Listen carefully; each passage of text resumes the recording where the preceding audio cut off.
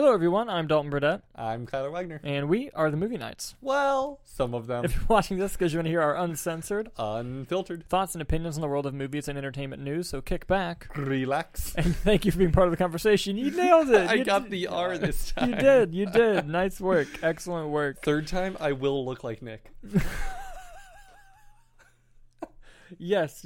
Welcome, Kyler, back to the show, everyone. Stepping in for Nick, who went on vacation, because I believe the quote he said before I leave was, "I don't like you or the show or the fans." So, just wanted to, I heard that. Yeah, he did. He was in. You were in the room when he said it. He did. Yeah. So, just waiting for him to eventually, hopefully, come back to us. And for now, Kyler, thank you so much for being here. Of course, I'm just here to shout out my YouTube channel. Dude, it's so funny. Whatever your answer was, I was about to be like, by the way, do you want to talk about your YouTube channel? Funny you should mention that. In the words of this chat. Hey everyone, if you're a film lover, you need to check out my YouTube channel in the description but down below. I react to movie trailers, watch and review movies, and have some great discussions around all things cinema. I also go live on Twitch where I get to interact with you guys in the chat. Don't miss out. Head over and subscribe today. Did an AI write that for you? It did. That's horrifying. Right? And I'm going to not have an existential crisis and just go on to the first story. Funny you should mention AI. I did a whole YouTube video where this AI reviewed Glass Onion. Well, I didn't see that one, actually. Was it awesome? It's pretty cool, actually. I'm It gonna did a whole watch that. review about Glass Onion, and then I got to comment on if it was accurate or not. It kept it very base level, and they got the general plot wrong, but it gave it a good review, which I agreed with. Great. Excellent. I'm glad the AI is going to make writing irrelevant. Yes. Anyway, let's move on to our first story here. So we want to start off with something that a follow-up on a story that we reported on last week. Last week we talked about the Wonder Woman 3 film no longer moving forward, and at that time there were stories in the trades going on that said that at the end of the day it was Patty Jenkins who eventually walked away from that deal, that they had offered to give her some changes as to what she could do, and she said no and left. Well, in that time period, Patty Jenkins has come out and made a statement on her Twitter putting those claims to rest, saying the following. This is just a short excerpt of a longer thing of what she said. When there started being backlash about Wonder Woman 3 not happening, the attractive clickbait false story was that it was me that killed it or walked away starting to spread. This is simply not true. I never walked away. I was open to considering anything asked of me. It was my understanding that there was nothing I could do to move anything forward at this time. DC is obviously buried in changes they're having to make, so I understand that these decisions are difficult right now. She also mentioned in her thing that she's actually still developing Rogue Squadron, that has not been taken off the table, the Star Wars movie that she was going to be working on. It's just that it's had to be put on the burner back and forth because of this movie and Rogue Squadron, but with this movie officially no longer happening, she's going to continue to develop that movie until Star Wars decides to cancel it in a few years. So, with that being said, this brings up an important light on what was going on, because rumors started circulating that James Gunn is going to be doing a full DC reboot. Him and Peter Safran, the new CEOs of DC Studios. At the end of the show, we're going to go into another story involving this whole thing, but I want to keep it into the Wonder Woman conversation right now. But before I throw it over to you, Kyler, James Gunn commented on Patty Jenkins' Twitter and replied saying, I'm paraphrasing this, but he basically said, I can confirm that all of my interactions with you were nothing but professional and polite. So basically, her saying, like, I didn't walk away from it. They told me that they're going in a new direction. There was nothing I could do to move forward. And James Gunn saying, every interaction we had with you was pleasant. So it's basically just them trying to put an end to the whole, like, oh, she said no because it was they all wanted for her to... clickbait. Yes. But basically, what are your thoughts on Patty Jenkins coming in, clearing the air, saying that it was not her who walked away, it was just simply a changing at the guard, and whatever she had in mind is no longer a fit? And do you think this will lead to a full DC reboot? I think that it's good that she clarified, Yeah. Obviously, there was a lot of stuff being thrown up in the air right now. James Gunn is in there with Zaslav just chopping things left and right because they are trying to build a new foundation for DC. Mm-hmm. I was hoping that they would get rid of Wonder Woman in that chopping of everything, because I personally think the Wonder Woman franchise is bad as it exists today. Mm-hmm. Patty Jenkins, sorry. Yeah. I'm not a fan of your movies. Yeah. Oh yeah, that's right. You didn't even like the first Wonder Woman film. That's right. I didn't like the first one. It was underwhelming. The second one was just laughably bad, with the whole character development and arc of the villain being made, and she's like literally meowing up. You're like, what's happening right now? Yeah. Like maybe it works in the comics in the 50s and stuff, but when the movie come out, 2019, 2020? Yeah. Jenkins, you can do better than that. Or maybe not, because you're working with Star Wars. Stop it. I didn't say that. No, I'm glad that she's going to be working with them and hopefully rebuilding something that's going to compete on the same level of Marvel when it was at its highest. Yeah. Right? Yeah. Because obviously there's a lot of things being thrown around right now, and DC has had like 17 Batmans and 40 Jokers, and there's all this stuff where they don't know what's happening. Henry Cavill may or may not be the Witcher. So there's a lot of stuff happening, obviously. But Patty Jenkins has no reason to get hate on the internet for doing nothing wrong. Yeah. She, didn't walk away. She wants to be a part of it, and they're confirming, it's all good. So let the paparazzi say what they want. Yeah, I'm happy about it as well. I'm glad she cleared the air. And honestly, I hope whatever she makes next, she knocks it out of the park. Because me personally, I like the first Wonder Woman film a lot. It's one of my favorite movies in the DC world as it currently stands.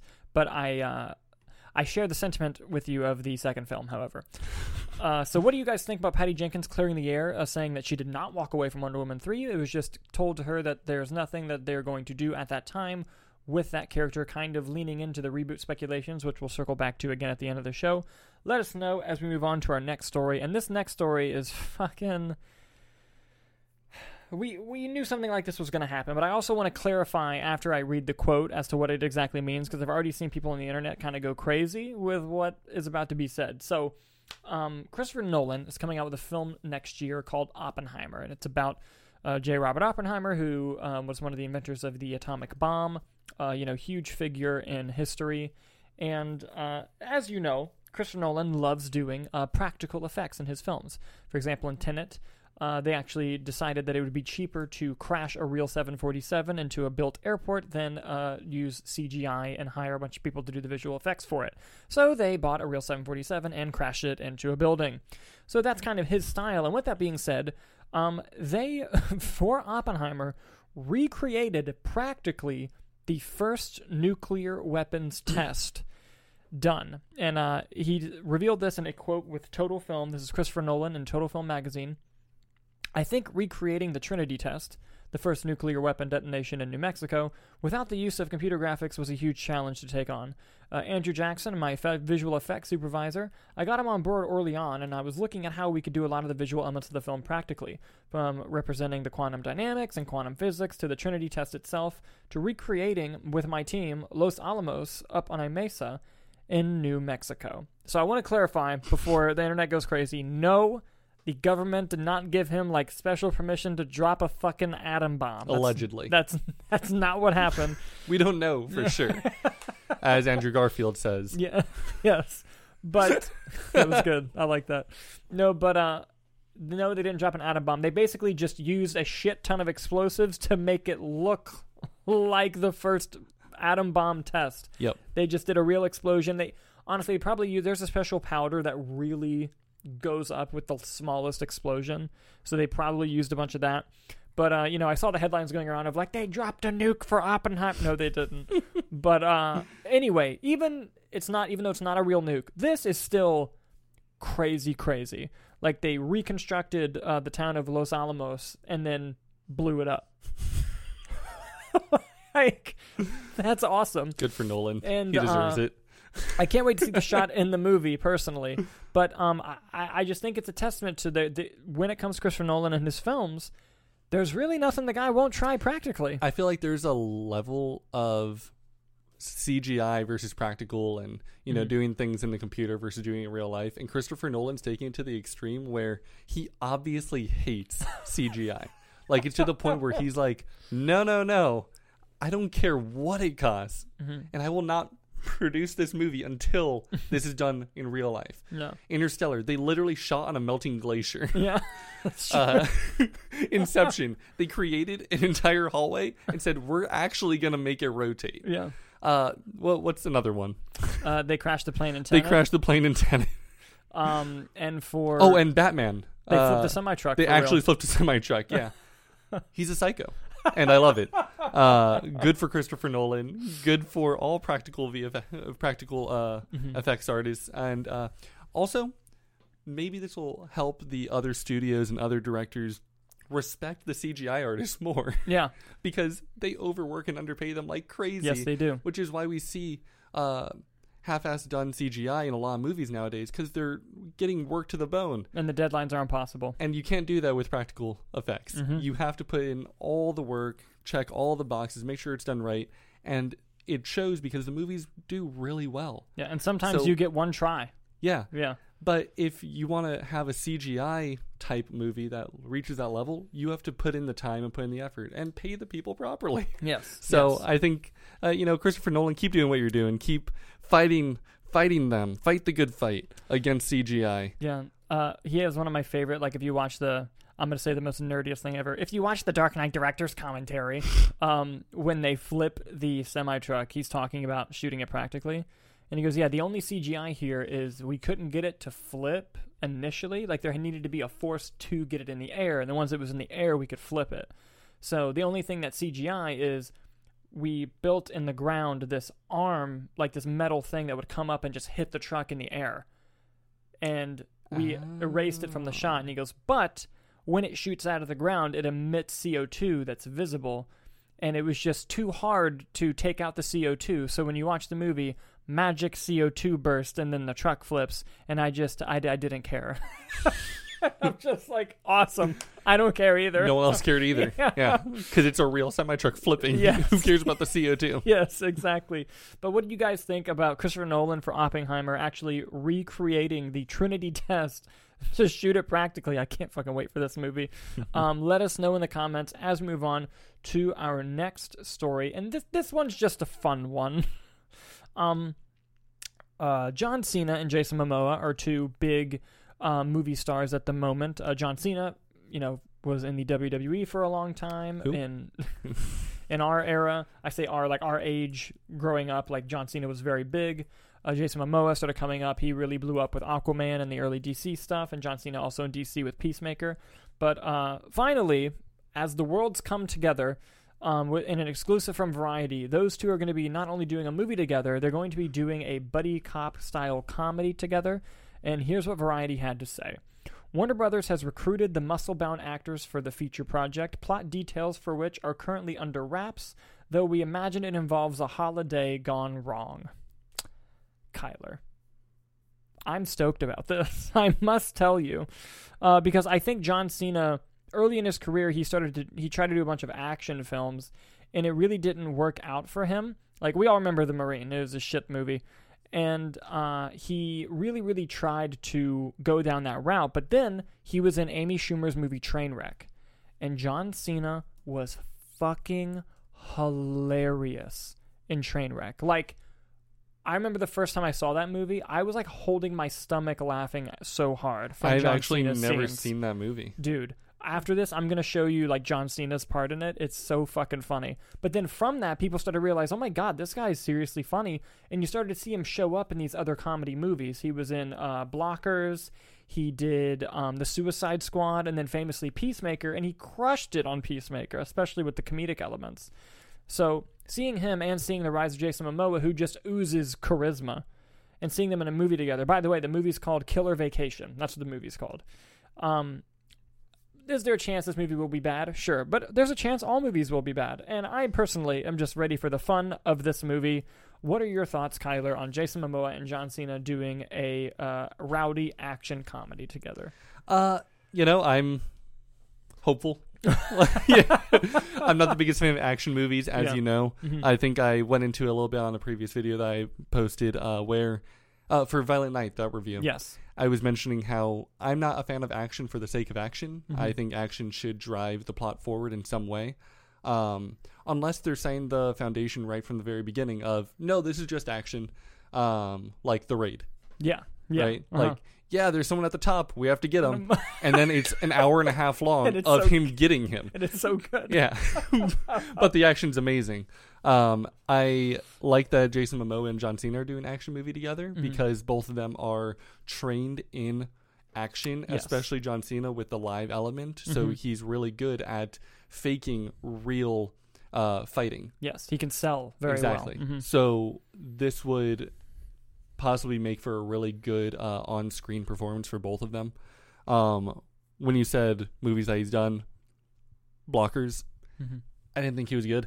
I didn't like that movie though. He was in Fast 9, right? Yeah. Okay. He was not good in that. Yeah, no. He was good in Peacemaker. So hopefully the people that they're working with know how to direct and work with them to make them as good as they can be. Jason Momoa, I'm not talking a lot about him because it's Jason Momoa. Yeah. He's really good, excluding Aquaman, of course. So I love his Aquaman performance. I think Aquaman is a horrible movie. But maybe that's just my James Wan bias coming out of me.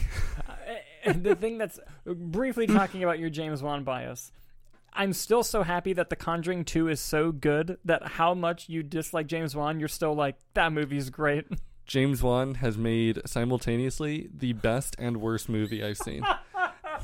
How can you make The Conjuring 2? Can you guys believe he doesn't like Malignant? That's crazy to me. Malignant's fantastic.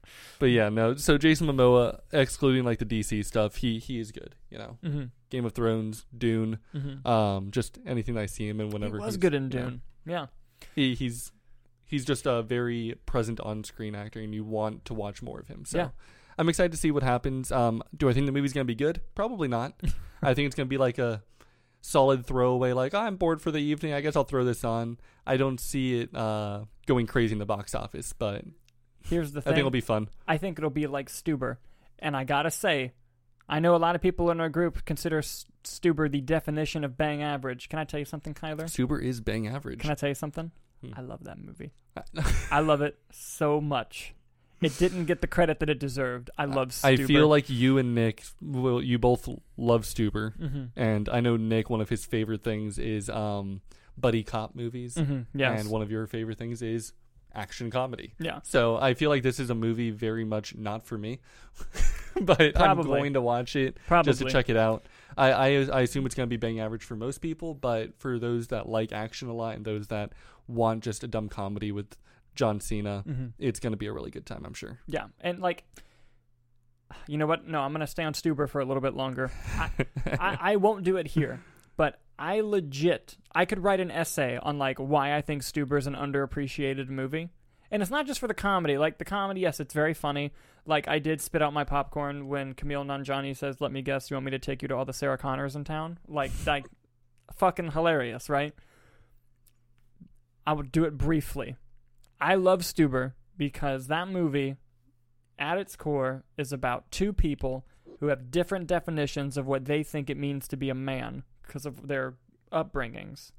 And when you place those two people who think being a man is one thing and being a man is another thing, and they go on this adventure together where they both learn that they were both wrong, and at the end of the movie, they both become real men by putting away what they thought a real man was and move it forward, it's great. I love it. I get where you're coming from, right? Problem, I don't know if the writer knew that they were doing that. I think that was some subconscious outlet that they were writing into existence. I think they were writing a buddy cop action comedy movie. And I found the message. Yes, and you found the message that they were really trying to get at all along. So maybe the real Stuber was the friends we made along the way.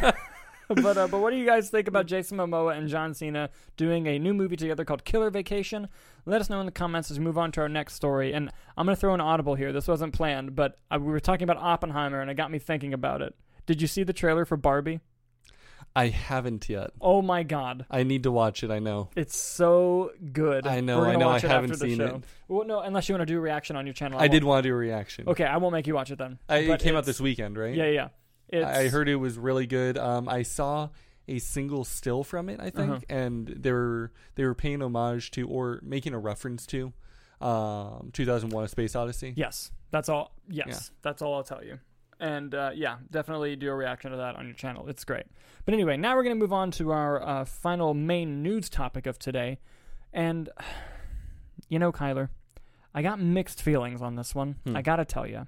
So, for those of you that watch Black Adam, the, 7 of you, according to the box office, in the mid-credit scene of that movie, and, you're going to spoil... Fuck off. If you haven't watched Black Adam by now, you didn't want to see it, right? Fair. In the mid-credit scene of the movie, Henry Cavill's Superman shows up. And it's not the headless... Wait, does he really? And it's not the headless Superman that we got in Shazam, which fucking still drives me nuts that they even allowed that. Like, if you couldn't get Henry, just cut the cameo out. Like, why did they... Yeah, anyway.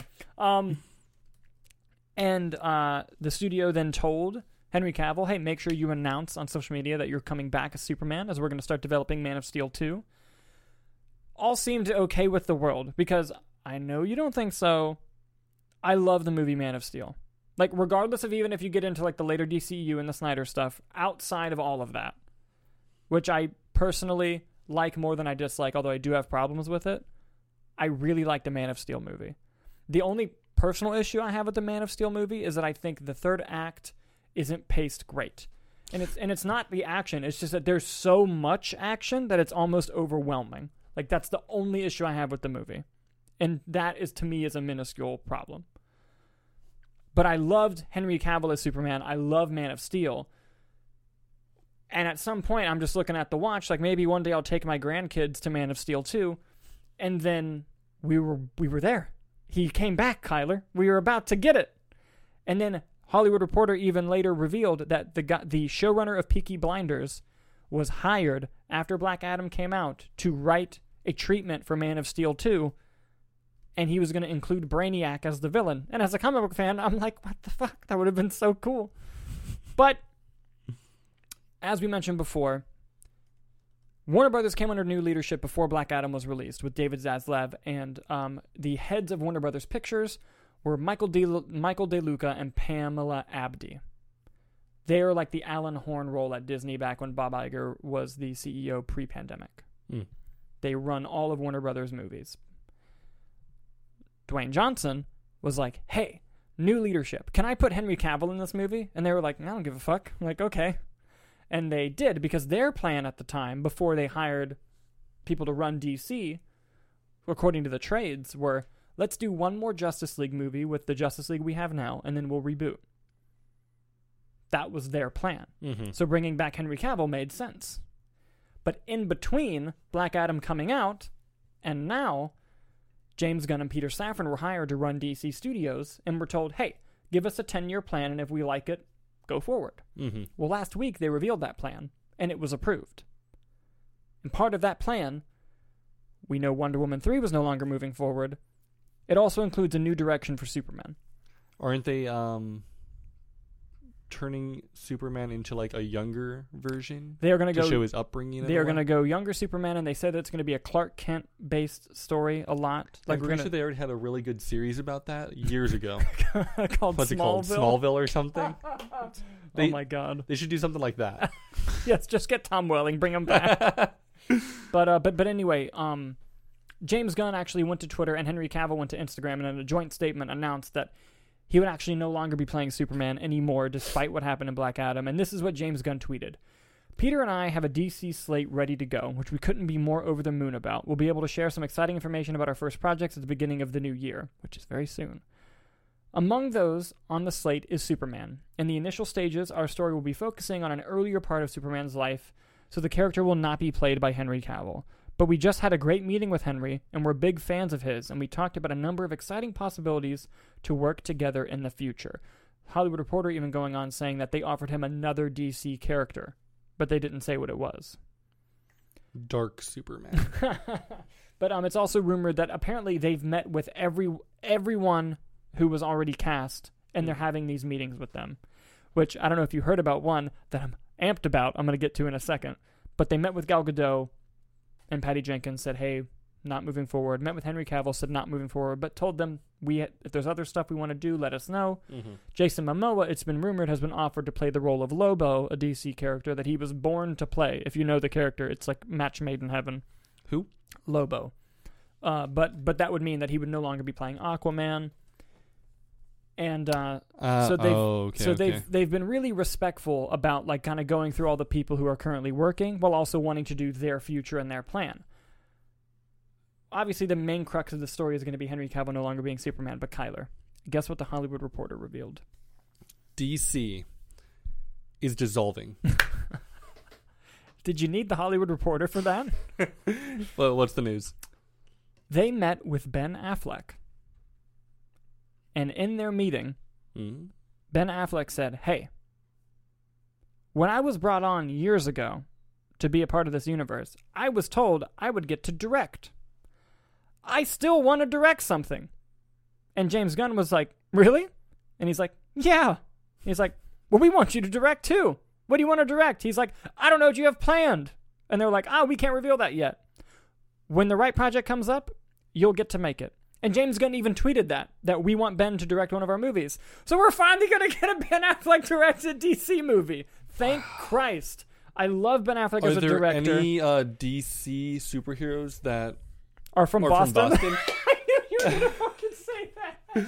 If so, it's going to be a great movie. I knew you were going to fucking say that. Am I wrong, though? Oh, my God. If he's from Boston and directs a superhero movie from Boston, that will be the greatest superhero movie ever made. Any other city? I don't know. But Ben Affleck's really good in his hometown. Yes, amazing. But anyway, I'm excited about that. So a lot came out about these conversations. Apparently, after the first of the new year, they're going to start announcing what part of the plan is. But I'm going to throw it your way, Kyler. Henry Cavill's no longer Superman. Give me all of your thoughts onto how you think the situation could have been handled better. Sure. And overall, what are your thoughts on the direction that DC is going? I will go into that 1 second. Deadman, DC character from Boston. He should direct that. I swear to God, if it announces that Ben Affleck is making a Deadman movie. Deadman. Yeah, no, this could be it. This could be the one. Even has crossover with Wonder Woman, and this could be it. But my thoughts around how all that was handled, it was handled really poorly, right? Like, I think the main issue is social media, and every individual that was a part of this mess is in the public eye, so they are trying to share their thoughts, their opinions, and give their fans updates as they find out. But the problem is they don't know, so they're also kind of just making some small assumptions along the way, and that leads into one thing over onto another, and then all of a sudden James Gunn's like, hold on, X, Y, and Z is canceled. We're not doing Wonder Woman. We're not doing this. We're not doing this. Stop. Let's all stop saying random things, because then everyone is disappointed. Henry Cavill being Superman, then not being Superman, then being Superman, then not being Superman, then maybe going to The Witcher, now not going to The Witcher, which is a different story. Now he's maybe getting cast in some other thing. In Warhammer, but who knows if that's even true at this point. Yeah. It's a mess. I think it just shows how internally misaligned everyone is at that studio. And I'm glad that James Gunn is pulling things. I'm glad that Zaslav is, pulling things so that they can really figure out their mess before they actually start moving forward. I'm glad that they didn't say, oh, Ben, when you're directing, yes, we want you to direct, and we want you to direct this movie. They didn't give him that. They're like, when the right project comes along, because they know at this point that they don't know enough to give any solid things. And they know if they said anything, Hollywood Reporter, Variety, Vulture, what else is going to be reporting on it, and then the news will change in 3 days again. Yeah. So I think it's best if everyone just holds their horses a bit, and we get to understand what is their plan, and see if there's some press release or some announcement that they're going to make when they're like, hey, this is our full plan and it's locked in. Kind of like what they do at D23 or the Marvel or Comic-Con, where they're like, hey, this is our plan for the next 3, 4, 5 years. For better or for worse, these will be coming out. Yeah. Hopefully they can do that over at DC, and then we can actually start having some real conversation around these actors that are going to be portraying these superheroes that are beloved by so many. Yeah, and because I feel bad for Henry Cavill, and I feel bad for the fans of Henry Cavill's Superman, because the whole dangling of the keys just back and forth, it really sucks. And however, James Gunn and Peter Safran are in the unfortunate situation of inheriting problems and then trying to do their own thing. And I think that I'm glad, because what I think happened is James Gunn was like, hey, the fans of Henry Cavill deserve to know now that it's not happening. Because I don't want to string them along for years like what they did with Henry Cavill previously of like, is he? Is he not? They're just like, let's just tell him. Let's rip the Band-Aid off. It's not a thing. And as sad as that makes me, I think if I was in charge of running a studio, I would reboot and I would do the same thing. Now, granted, it would be fucked up if he says the movies he made were canon. That would be fucked up. But I honestly think it's going to be a new slate. We get a third Suicide Squad, is what I'm hearing. Yes. But actually, the Hollywood Reporter in this story actually said that James Gunn is writing the Superman movie, but no one is attached to direct, and he doesn't think he's not sure if he's going to direct. They're probably going to bring in a new director, but he is writing the script. So it looks like the movie they're going to launch with is a Superman movie. And you know what?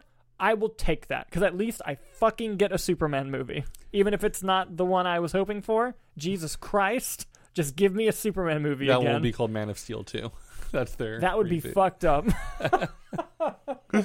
No, but overall, with everything, I think we're in the shit of it now, but maybe the grass is greener on the other side, and I'm hoping that it is. Yeah, I guess only time will tell about what's happening at DC, so... Yeah, quite literally.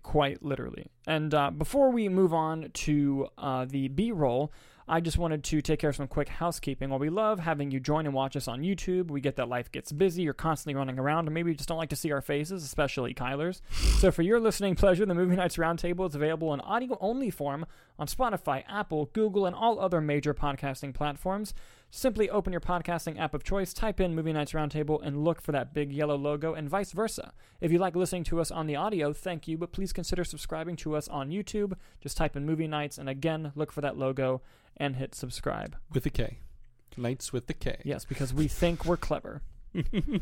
Kyler. Yep. We are now going to move on to the B-roll. I'm going to just Yahtzee some headlines to you and get your quick thoughts before we move on to the rest of the show. And it begins now. According to The Hollywood Reporter, Netflix is going to be distributing the live-action My Hero Academia movie that Legendary Pictures is producing. Thoughts? Horrible. Bad. Next. According to Deadline, Alan Spielberg, daughter of Steven Spielberg, she has made short films before, but she's getting her feature director debut from Thunder Road's Four Assassins and a Funeral. Thoughts? Love nepotism. Next. Hey, if it's good, I'll take it. Dale Earnhardt Jr. is good. I don't know why that was the first. We're going to NASCAR. We went straight to NASCAR. I don't even like NASCAR. According to Deadline, Norman Reedus has joined the John Wick spin-off movie Ballerina starring Ana de Armas. Thoughts? Norman Reedus is Daryl. You said Norman Reedus, and I thought you were talking about the guy with the bat in The Walking Dead. That's Jeffrey Dean Morgan. Let's repeat that entire bit one more time. Take two. Norman Reedus Yep. is joining John Wick spin-off movie Ballerina starring Ana de Armas. That's going to be bad. Oh yeah, you don't like John Wick. I don't like John Wick. That's insane to me. Ana de Armas has way more misses than hits. That's just not true. It is. Name her hits, and I'll name her misses. I'll name more hits. No, we're doing this now. I will name more hits than you. I'm not even looking it up. No, I all right. A miss. Deepwater. Yeah, okay. Or are we gonna go hit for miss? Or? Okay. Deepwater. Blade Runner 2049. No Time to Die. How was that a miss? I think the movie's good. She was great in it. I don't know. She's one of the best parts in No Time to Die. She plays a dunce. But did you see that dress? Just because she looks good doesn't mean she And acted she kicked well. ass, and I she did it, disagree. and she acted well. That is definitely a win. No Time to Die is mine a win. is a miss. I think the movie is good. I think she isn't good in it. Wrong. What's another hit for you? Knives Out. Okay, Blonde. Is that a hit? No, I haven't seen it, but I heard she's good. The movie's just bad. Let's see. Anna de Armas hit. Oh, it was one of her first movies. The name is leaving me. Man, I really had confidence that I could do this. Are you thinking War Dogs? Yes, it was one of her first American movies. Ah, She did movies in other countries before that. another miss. Knock Knock with Keanu Reeves. That's pretty bad, man. Another miss. Exposed. 8% on Rotten Tomatoes. But you haven't seen it. You can't say it's a miss. I haven't seen that one. It does have an 8% on Rotten Tomatoes, though. Yeah, look at No Time to Die. You want to go there, Kyler? I've seen that one. Anyway, my point is, on for that B-roll, that's a no. That's a bad for me. I still can't believe you don't like John Wick. That fascinates me. But moving on, B-roll. According to Deadline, the Blumhouse Five Nights at Freddy's movie has casted... Ready? Okay. Apparently you're hearing this news for the first time. Blumhouse's Five Nights at Freddy's has cast Josh Hutcherson and Matthew Lillard. Quick thoughts. Yeah. 1, probably not going to be good. 2, Josh Hutcherson in it will probably make it better. Yeah. 3, they've already made a Five Nights at Freddy's movie called Willy's Wonderland. That's true. I'm excited about Matthew Lillard. Shaggy? Come on. I'm excited.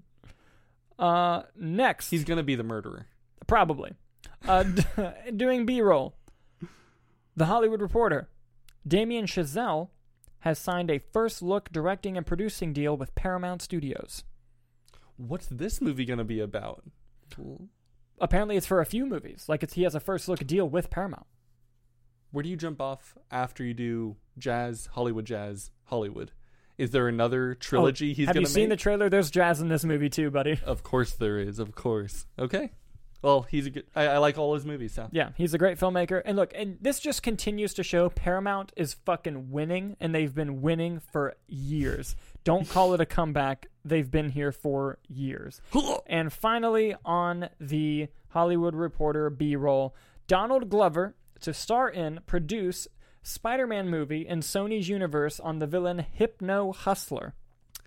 I saw that. Question, because it's obviously going to be good. Because it's Donald Glover. Yeah. Question for you is, he was in Spider-Man. Homecoming, yes.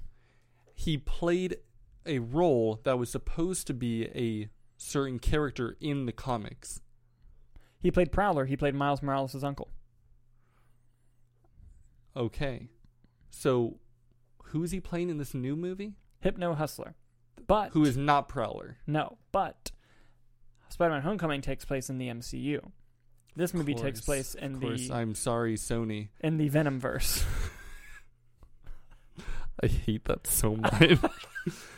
Get over it. You guys are all making money. Like, what's the problem here? Just, oh my God. Yes. So that will conclude the B-roll stories. Let us know what you guys thought of the B-roll. And Kyler, now it's time to move on to the box office. Box office. Here we go. Top 5. You want to get a quick gander as to what number 1 was? I do want to guess, but the thing is, I have a bone to pick with you about this whole box office shindig that you have going on this podcast. Okay. Open up YouTube. You watch this video. You're like, oh man, my favorite part of the podcast is the box office. You look at the bottom of your screen. You can see the number 1 box office because it's at the very top of your description. Move it down. You spoil it for me every week. Fine. I will move it down. Thank you. No problem. I've put the Monday numbers in. I'll put them lower. Thank you. I'll do the timestamps first. I appreciate it. No problem. Avatar 2, number 1, with $435 million. Am I right? Are we doing global or domestic? Domestic. Dude, if it made, could you imagine if it opened to 400? I'm pretty sure it did globally. Globally, it did. Yeah. Avatar 2. Number 2, Avatar 2. Number 3. I don't remember any other movie that's come out.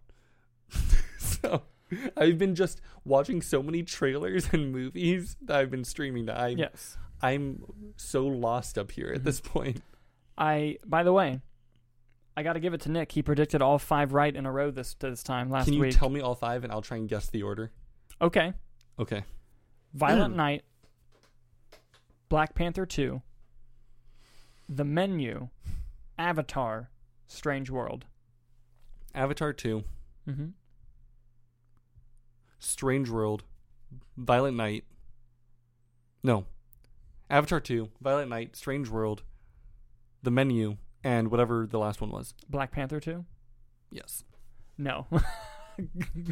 Good try.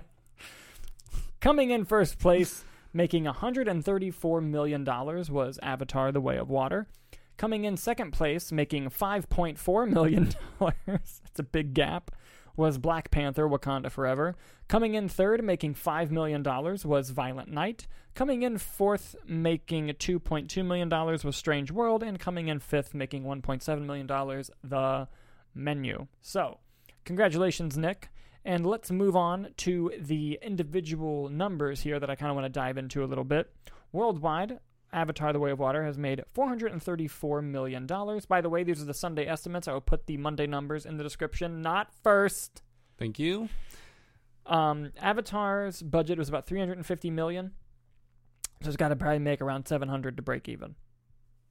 It's going to. It will, especially because it's getting a China release, which is huge for this year because they didn't do many. Mm-hmm. Let's see. Black Panther: Wakanda Forever. Worldwide total is now $776 million. It'll probably end its run in the 800 range or so, which still very successful for that movie. I think it was made for 200-something million. That's chump change. Compared to Avatar coming down the road. And Avatar has no competition through like New Year's, by the way. So it's just going to rake in money. Violent Night worldwide box office has been $55 million. Its budget was significantly less than that, so I believe it was. Let me confirm that. Violent Night budget was $20 million. So, yeah, it's raking in profitability starting today. Strange World total box office is $56 million. That is an unfortunate doing because that movie's budget was about $180 million. So, yikes. And The Menu making $60 million worldwide. Good for that little movie because I know it wasn't made for much. Yeah, it was made for $30 million and it's at 60, so it's doubled. Probably yes. usually got to make about 2.5 to get profitable, but the marketing budget on this thing I'm sure was not compared to probably a lot lower many others, so it's probably considered a big success over there. And that's diving into the top 5. What are your guys' predictions for next week's box office? Let us know in the comments as we move on to the movie review that we have for you guys today. Kyler and I, amongst others, were fortunate enough to see Avatar: The Way of Water in Dolby 3D during its opening weekend, and we'd like to bring you our review here right now. I'm going to let Kyler go first on this one because he feels slightly less on the movie than me. Kyler, go on.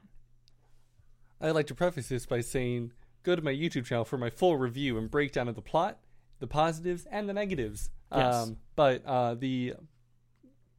Generally speaking, I think the movie's fine. I think it is an okay movie. I think, let's start with the positives that I have, which are at a high level, the CGI. It's obviously going to look great. It's especially in Dolby 3D. Yeah. There were parts in the movie where I was actually doing this because I thought there was something in front of me, and it was just the movie. Yeah, like it's the technology has come so far, and James Cameron knows how to push it to the limit. Yeah, and he does a great job with that. The difference between post-converting 3D and shooting a movie that's designed to be 3D is immaculate. Yes, definitely. The CGI is amazing. The other main positive that I have for it is the action. I think movies that have really good action are movies that give the audience a clear sense of where everyone is at during the scene. Movies like The Raid that I mentioned earlier, movies like Lord of the Rings, they do a fantastic job with their war scenes. You can tell exactly what's happening. I'd argue movies like 1917 or Hacksaw Ridge, they both do very good jobs of showing a war happening, and you can understand where people are at the entire time it's going on. This movie does a really good job of that as well. You know exactly where the characters are at, what their motivation is during the action scene, how they're going to get to their resolution. Now, going into the negatives, which I would argue very much outweigh the positives, is the plot, the dialogue, and the length. It's almost 3.5 hours long. That's way too long. Oh no, he cut it down for 12 hours. I don't care. Don't shoot 12 hours of footage then. The plot is very confusing in that they give very one-dimensional traits to the characters. Without going too far into the spoilers, the dad, Jake Sully, he's like, my job is to protect my family, and that's it. That's his thought the entire time from start to finish. I get it. You're a complex character who literally changed species and you're in a new planet. Like, give me more. Give me the struggle that you're having internally. Give me, how is that affecting you? It doesn't go into anything. The plot also has a driving force that halfway through the movie you're like, wait, why is this happening? Like, you know, we walked out of the theater. I'm like, can you explain what happened? You're like, well, they didn't really explain it. Well, yeah, maybe it should get explained, especially if I'm sitting there for 3.5 hours, or at least give me an intermission. The narration, there's so much narration. First movie had that as well, yeah. It's insane. And then the dialogue. It sounds like the dialogue, it sounds like the dialogue was written 12 years ago and that they didn't know how to fix it. They're like, just leave it in. It's fine. We got VFX to worry about. Exactly. And I got into a conversation with my stepdad about it where we're like, is this, he's like, is this targeted to you as an audience member? I was like, I don't know. It's Avatar. It's the biggest movie. It's the sequel to the biggest movie ever. I would assume he's kind of targeting everyone in the world. Yeah. So when you target that wide of a net, maybe it's missing on some, but then it hits on others. I think the movie focuses way too much on the CGI and trying to bank on that being its biggest takeaway. Like, well, come watch the movie because it's beautiful. Okay. Give me a story. They didn't give me a story. They didn't give me a good story, at least. And on Letterboxd, I'm always on Letterboxd, so it has a 3.9. That's insanely high. That's insanely high. Everyone that I follow that's like a movie critic or movie reviewer, they're all giving it 4.5 stars. Like, you're not thinking critically about the movie. Someone that I follow that's like a movie reviewer, they said James Cameron delivers on his title promise. The movie was definitely wetter than Titanic. 4 stars. You're like, how is that 4 stars? Like, this took 12 years to come out, 13 years to get something like that. It's supposed to be the sequel to the biggest movie ever, and then they give me a storyline like that. They give me characters that are one-dimensional. They give me a 3.5-hour movie where you're left unsatisfied by the end, other than just the spectacle that you saw, which again was beautiful. I don't think it outweighs the movie though. I can't ignore the faults. Yeah. Well, I thought you felt slightly less on me. You feel a little bit more less than I thought as compared to my thoughts, but where I think the only place we really differ is just how the negatives affected your experience, but I don't disagree with most of your negatives. What I would say is, to echo your sentiments on the positives, the visual effects. According to Letterboxd, I'll plug Letterboxd as well, I've seen over 3,000 movies. Of the 3,000 movies I've seen, this has the best visual effects I've ever seen. That I've ever seen. And I hate 3D. I'm so fucking happy I saw this movie in 3D. Like, it was insane how well done it was. And I usually hate when movies have different frame rates. This movie Yahtzeed like 7 different frame rates throughout the whole movie, and I thought it worked really well. For the most part, I thought it worked really well. In regard to the story, here's what I'll say. Everything that you just said is kind of how I feel about the first Avatar movie. In that movie glosses over. I have a twin brother who's dead, but since my genetic code is the exact same and they really need this project to go forward, they chose me in like 2 minutes. And I'm like, that's so interesting. I would love to spend some time with that concept. Like, what the hell? But this movie, while I agree the faults of the movie are in its, not the story, the way it tells the story. Like the narration, I also hate. And I have a feeling every single Avatar movie is going to do it because the first 2 have done it and they keep making money. So they probably won't stop doing that. But where I'll disagree with you is I think the story of this film is much better than the story of the first film. And I was along for the ride during this story. Now, is the story simple? Absolutely. It's a very simple story. It's bad people back, we run, we meet new tribe, we learn to hunt like new tribe, we use new skills from new tribe to fight. That's the story. It's not a new story, it's a familiar story, kind of like how Avatar 1 was just Pocahontas in space. This story is also familiar. But I don't think familiar necessarily means poor. Where I'll meet you with the dialogue is I think every human character... Here's the here's what it is, Kyler. The fundamental problem with the Avatar movies. They convince me through movie magic that the Na'vi are real. I don't think the human characters are real. I think they are cartoon characters because of how they speak, because their dialogue is ridiculous. Yeah. And it's one thing if it's one character. It's like G.I. Joe type dialogue. And it's one thing if one character spoke like that. They all speak like that. Like another James Cameron movie, Aliens. The reason why Bill Paxton's character is great is because he's the only character that speaks like that. And everyone else around him is like, God, like this guy, you know. Every human character is like that. Most of the human actors, I mean, they're all human actors. Jesus, see, Na'vi are real. But like all of the actors who are not Na'vi, most of them don't do very good jobs. And it's just like, that is the only like big flaw with this world and with this movie to me. Like you said, the action sequences are phenomenal. The story, the way that it expands on the world and you get to live in this world, I liked the length of the movie, personally. You know how I feel? I love cutting stuff out of movies. I'm like, that can go, that can go, that can go. I think a 3-hour-long movie can work. I love Lord of the Rings. Specifically the extended cuts. Those are all 3 hours long. Yeah. There's something driving the movie forward, scene after scene after scene, where you want to keep watching and uncovering what's next. This movie doesn't do that. It drags. It feels like it takes a long time. And I know James Cameron had his thing in Masterclass, which if you guys are watching this, you've probably seen that too, which is, if I want to watch it because I just want to watch it because of the way it looks, then other people probably do too. Sure, I'm sure other people want to watch that. I don't. You know, yeah.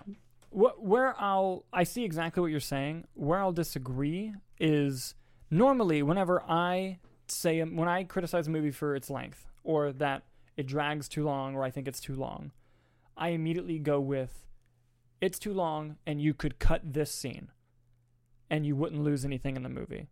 I don't think there's a scene in Avatar 2 that can be cut. They could cut the entire montage scene when they first get to the water tribe. See, I don't think so. I think that's really important to the movie, especially later on. With their, you have to sell that relationship. Am I allowed to get into spoilers right now? It made $430 million. Can I get into spoilers a little bit? Let's be vague. The daughter, a lot of her stuff in the movie, just in general around her and her spirits and her abilities and whatever, none of it comes to fruition at the end in what they set up. They do affect the movie in very minuscule ways, but not in how they were alluding to. Mm-hmm. They had a whole scene, 2 scenes around what she can and can't do anymore, and how it's going to, how it could be very threatening to people or her or whatever. Never brought up again. They set stakes for no reason, so just cut all that stuff out. That could have saved a lot of time. So I'm sure that there's other things that I could bring up, but I don't want to get too far into spoilers. Yeah. But do you know what I mean? I know exactly what you're saying. Okay. And I'm not using this as an excuse. I'm just thinking as to why it wasn't cut. Is because I have a feeling in the other Avatar sequels that's gonna come into play. But it's not an excuse for it being. But even if you're gonna set it up in the movie. But even then, but to me, even then, when you're like, oh well, it didn't do what it alluded to, but it still did something. It still came through. No, but it didn't, and that's why I can't get too far into it right now. All right, at the very end of the review, we'll go into it. Okay. But I just quickly want to say, overall, I really liked the movie. I was very taken aback by it because I was not the biggest fan of the first Avatar movie. I don't hate the first Avatar movie, but Avatar, when it came out, was one of those things where everyone was like, oh my god, Avatar, Avatar, Avatar. And I was like, I mean, it was all right, you know?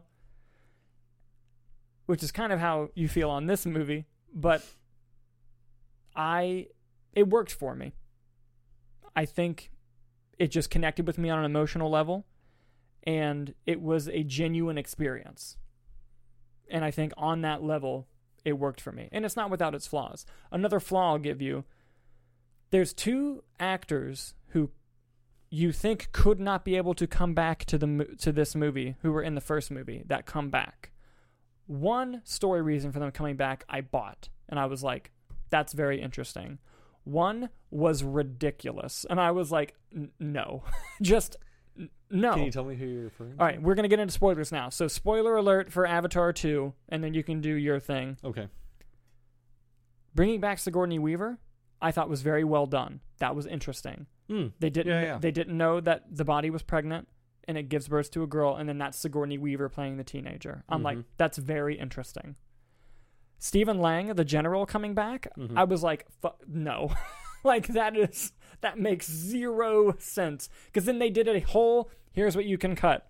They did a whole exposition scene where he's talking to his younger self on the computer of like, when you wake up, that means I'm dead. That you got to make sure you have your memory. His character didn't make sense, and the problem was his character was the main antagonist for the entire movie. Yeah, and there was no reason for him.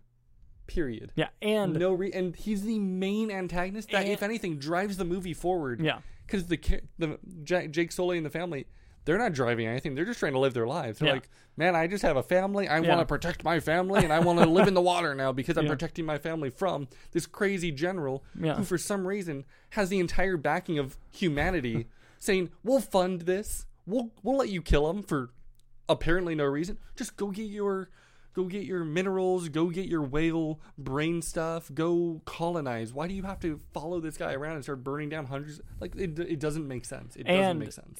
You could tell at the end of the movie they're setting up like a redemption arc for him, and I'm just like, why? Why are we doing this? Yeah, the way they set that up, it's like so unsubtle because they have that spider kid who may or may not be his son or whatever. It definitely was his son. Yeah, I know. But, and then he's like, you've been horrible this whole time, but okay, I'll save your life. You're my dad. Yeah.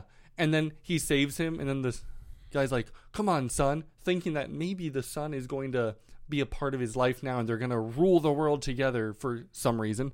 And then he's like, no, I hate you. Like, leave him. You didn't kill him. Yeah. You didn't have to do anything. Yeah. It was so dumb. Yeah. That whole character was dumb. And the problem was the movie relied too much on that character. Go into your thing that you were going to earlier that I told you to be vague on. Yeah, so the older sister. Yeah. The Sigourney Weaver one? Yep. Okay. Sigourney Weaver's daughter. She has some special ability where at one point in the movie she connects to the spirit tree underwater, and she like starts having a electrical circuit break, like her lights are going on and off, like literally, and then she has a seizure, and they're like, man, we don't know what to do. So then they get the scientists in, which they came out of nowhere all of a sudden. That was weird. And then the Kate Winslet's character was like, I'm going to go do some acupuncture, like Yeah. spirit stuff, and then she revives. They're like, hey, you can't do... They explicitly say she cannot connect to the spirit tree anymore. If she does, she will die. But like, they make a very, very keen point to bring that up.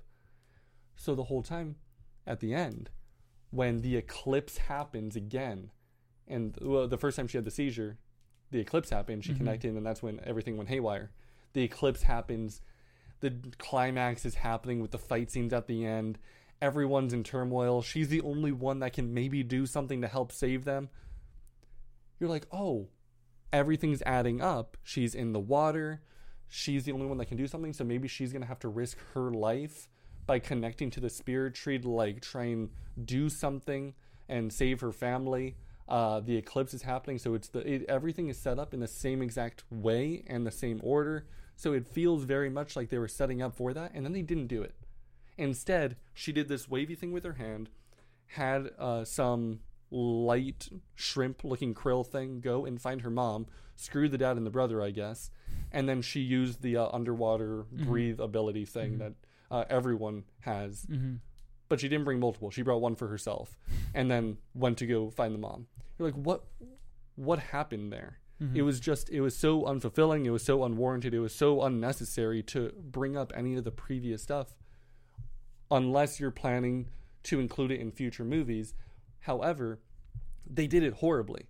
Something that they didn't do horribly was introducing her as being Sigourney Weaver's daughter, because you're going to learn more about that in future movies, and you could tell that was just a seed being planted. In this movie, they made too big of a point with what I just mentioned for it to be in future movies. That should have been paid off in this movie. No, that I agree with. I didn't know that's what you were referring to. I thought you were referring to her just being at one with the spiritual world of the underwater. underwater. I'm sure that's going to come up time and time again. Yeah. But that specific thing I wasn't even thinking because about. there were multiple scenes. There were there's like probably a good 10 minutes of this stuff going on where they explicitly say, basically to the audience, she can't do this anymore. And then you're like, oh man, she's gonna have to do it at the end, and then she doesn't do it. Yeah, like, that's fair. Yeah, no, I didn't even think about that.